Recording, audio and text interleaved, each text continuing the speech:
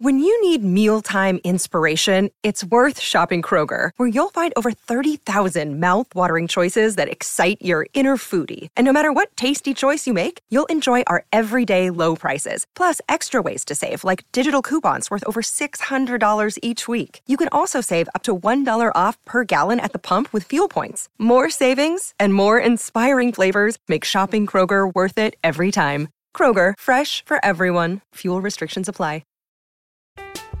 I'm Alex Rodriguez. And I'm Jason Kelly. From Bloomberg, this is The Deal. Each week, you'll hear us in conversation with business icons. This show will explore deal-making across sports, media, and entertainment.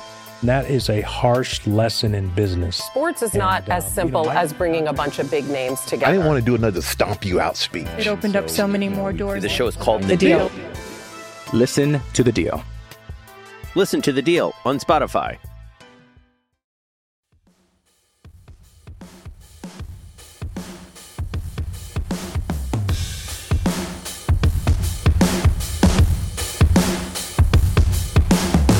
All right, I am back. Yesterday we had kind of a quick overview of the game as well as an offensive breakdown. Big focus on O-line and quarterbacks, as you would imagine. Totally makes sense. This one's going to be more defense, but I'm going to throw you a little curveball and start with the special teams.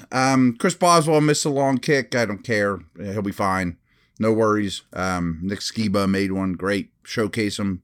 Help the young pup out. Maybe he lands somewhere. Great. But I want to talk about Presley Harvin III. Some nice punts, but you had, after the safety, you just got a real feel for what this guy can do with booming the football. And behind the scenes, some people told me that they're just enamored with his physical talent, and that's why I use a draft pick on a punter, because he can be different than the others.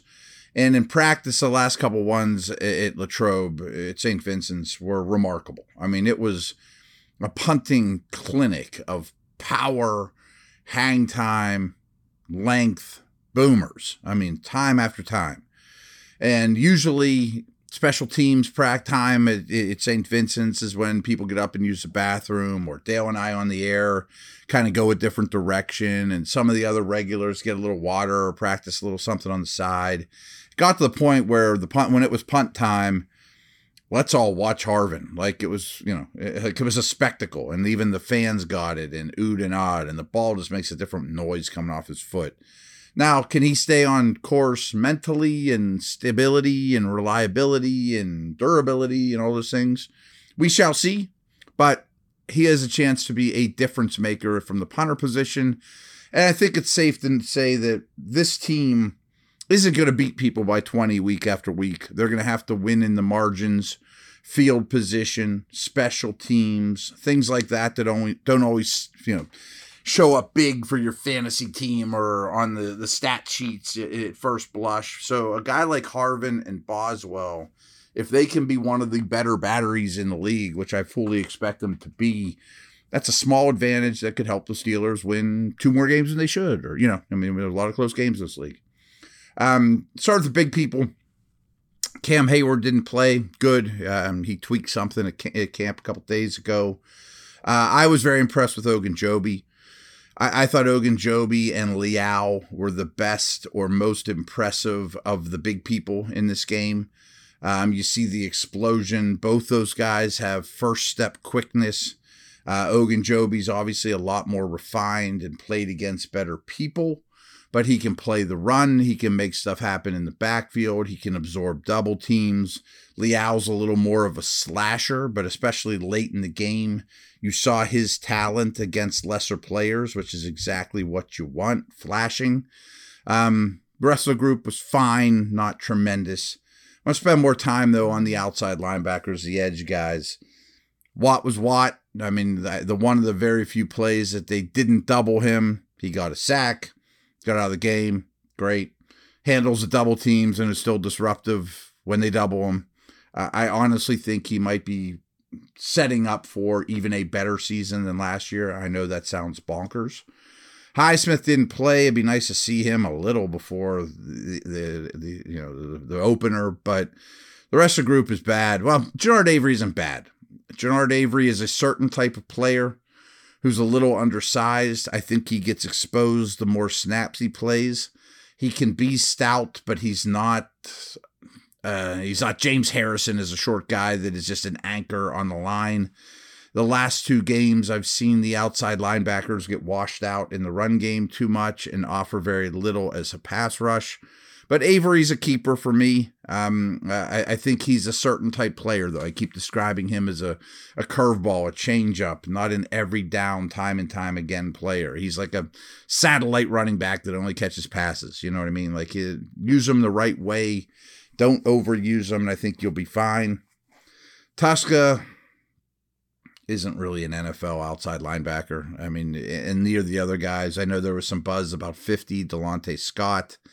Not seeing it. I don't see a natural bender. He plays too high. He's too lean in his lower half. Tuszka has special teams traits, but I don't know that he's a great special teamer. This absolutely would be an area I am looking for somebody outside the organization. And even if they're not a special team contributor, you know, the Justin Houston, Ingram types, I think that they have enough special teamers in this group that they could get away with that. So I don't know that's a prerequisite. I would rather just find a professional that's been around the block, that has some sack production in their career, that is a solid edge defender, that wouldn't be asked to do a ton. I think that's missing right now, especially with Highsmith out of the equation. You're just counting on Highsmith and Watt to play every snap and never get hurt, and mix in a little Avery, but even TJ takes himself out of games at times, and few guys at that position take the punishment he does or have to deal with more to get to the quarterback. So that's an area of concern with me with depth. I don't have any feel for Highsmith one way or another of late. You know, is he improving? Is he not? That I'm not certain of, but boy, they could use him back in the fold, which I assume will be the case. But not a bad group, a bad day overall from the front 5. Not exceptional, but I thought it was good enough, basically. Let's take a quick break, and then we will talk about the off-the-ball linebackers in secondary. Steelers defense was on the field a lot more than the offense in this game, but I still think the offense is more of the story. So we'll be back here in a minute.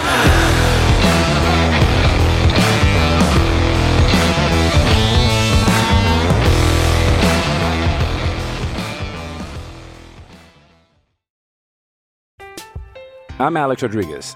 And I'm Jason Kelly. From Bloomberg, this is The Deal. Each week, you'll hear us in conversation with business icons. This show will explore deal-making across sports, media, and entertainment. That is a harsh lesson in business. Sports is not as simple as bringing a bunch of big names together. I didn't want to do another stomp you out speech. It opened up so many more doors. The show is called The Deal. Listen to The Deal. Listen to The Deal on Spotify.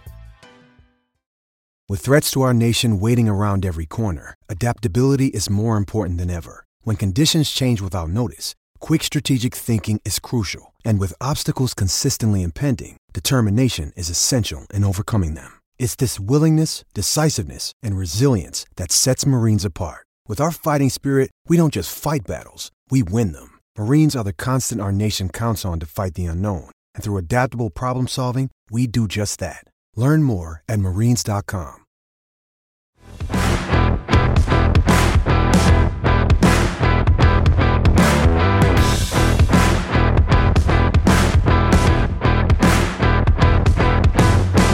Miles Jack versus old team. Let's see, he had a little something extra there. I have no reservations about him. Thank the Lord Miles Jack is on this team, because imagine where this position group would be without him. I think he will be very much a stabilizing force. I think you're going to see more big nickel with 3 safeties on the field. I think you're going to see more dime. You're going to see 5-man fronts with Jack as the only true off-the-ball linebacker. There's other ways around it, but they're still searching for that number 2. I think Bush has not shown up in a positive way enough in camp or games But to think that there's a competition between him and Spillane, to me, is nuts. And I know Spillane ended up with a lot of tackles, even a splash play or two, which you better do when you're on the field that much at that position. And that's my concern with Bush is, where's the splash plays been? You know, where's the play where you go, ooh, I remember that guy, you know, chasing someone down from across the field. But I didn't think Bush was bad in this game at all. I don't think Spillane is close to the player Bush is, and that's not even a compliment to Bush. I just don't think Spillane can be on the field on defense or he will get picked on. I mean, I've told you guys this before. When he's on the field at camp, especially like in like a 7-on-7 situation, if the quarterbacks want an easy completion, they throw to him. You know, I mean, if McFarland's on him, if Hayward's on him, Spillane loses that repeatedly. Buddy Johnson, it's kind of like the same thing I said about Bush. I mean, this guy plays, but he never shows up. I mean, you would never know he's on the field unless you really isolate and study him. And for that position behind a pretty good D line, that's not good enough, and that's worrisome to me. Where Mark Robinson is the opposite. I'm not sure Mark Robinson knows what he's doing yet, but he's an explosive, athletic guy that covers a lot of ground and shows up all the time. Once in a while bad, mostly good, splash plays. And Bush and Johnson can't say that. I mean, there's no splash from your inside linebackers in a defense that's designed for splash from your inside linebackers that you protect with big people. Robinson looks like he's providing that. You know, I've been told he hasn't been a linebacker long. He's a running back convert recently, still really learning the game. Cool. Well, there might be something there, is all I'm going to say. Safeties, we saw a little bit of Minkah. They asked me actually in the pregame show, what are some scheme changes we might see on defense? And I mentioned the use of Minkah could be different. And early in the game, you see Minkah blitzing and being down by the line of scrimmage. I think with KZ being here, which is a great addition, opens up a lot more avenues for Minkah to affect the game. But Minkah's Minkah. He's great. KZ keeps making plays week after week. Versatility, tough, can play deep middle, which allows Minkah to do more things. And I know Edmonds has kind of lived in the doghouse here. It still amazes me. Guys like Rudolph and Harvin and back to Bud Dupree, certainly Bush. They get in the Steeler Nation doghouse and they never leave. Edmonds is never going to be Troy Polamalu, folks, but he is a solid player that is making a lot of plays near the line of scrimmage. Highly versatile. I tweeted out something after Derwin James signed about James and Edmonds were used in the greatest variety of ways of any safeties in the league last year. Slot, box, deep, all the different things asked of safeties is what they asked of Edmonds, much like Derwin James. Derwin James is better, folks. That's not what I mean. But again, I think he's going to be a facsimile replacement for your second, inside linebacker. He's going to play more and more in the box. He was participating in backs versus backers in camp, even though he's not a back or a backer. So that tells me they're planning on using him in that fashion, just to more, a higher degree. How about the corners? Justin Lane made a play. I guess that's good. Overall, I thought they were fine. Again, I guess this was last podcast. I want to give Trevor Lawrence some props here as well as Christian Kirk. He's really got a good understanding now of weaknesses in defense, setting up receivers, picking on off coverage or not so great coverage. And I really don't have a big worry about Sutton, Witherspoon, Wallace. And collectively, I thought the secondary played quite well. Norwood wasn't quite his best game, even though I thought he was, I think he's a keeper, and I was impressed in game one with him. But this kind of is what it is with, the secondary, that I think high-end quarterbacks that Lawrence is becoming, in the process of becoming, will pick on these cornerbacks and get consistent yardage. It doesn't mean they'll shred them for 400 yards and it'll be a huge weakness of the team. That's not exactly what I mean. I mean, when Cam and Ogunjobi are pushing the pocket and you're doubling Watt and everything's clicking, or even you're only missing a guy or two on defense, I think these corners will be just fine. Unlike O-line, I don't look at the corner room and say, boy, these are a lot of hope and wait and sees, and and that the offseason is going to be all about new corners. I don't see it that way. Sure, it'd be great to have a stud back there, but I don't think it's required with the way that this team is built, especially with an ample pass rush and Jack in the middle kind of solidifying things. So overall, I was cool with the defense. Again, Lawrence is a dangerous young man. You held this team to pretty good point total. Hot, muggy day. I think that needs to be mentioned too. That playing all these snaps in the heat is more taxing than you think at this stage of the NFL season. And situationally, they were very strong when they needed to be. Red zone, goal line area, third downs, all in all, takeaway here and there, big play here and there, a batted pass here and there. So, again, just like the case with the offense, and really sums up the whole game, was Jacksonville play in and play out was the better football team, but the Steelers kind of won in the margins and with good situational football. And I understand that Jacksonville had the first pick in the draft last year, so that doesn't look overwhelmingly important. But they played all their guys. It's early, it's hot, and I don't think that they are a bottom of the league garbage team. One of my favorite bets of the year is Jacksonville to win the AFC South at plus 700. It pays off well. I'm just throwing that out there. But overall, I thought this game will be mostly defined by sloppiness on both sides. There was a lot of stretches that just looked and felt like preseason football. And of course, I think the storylines are Pickett, but the quarterbacks as a whole, and the O-line. The O-line was really, really bad. And it's the last thing you wanted to see. You just wanted to see a step forward from the O-line. Didn't get it. And as a result, just going back to the defense, they're on the field an awful lot in the heat.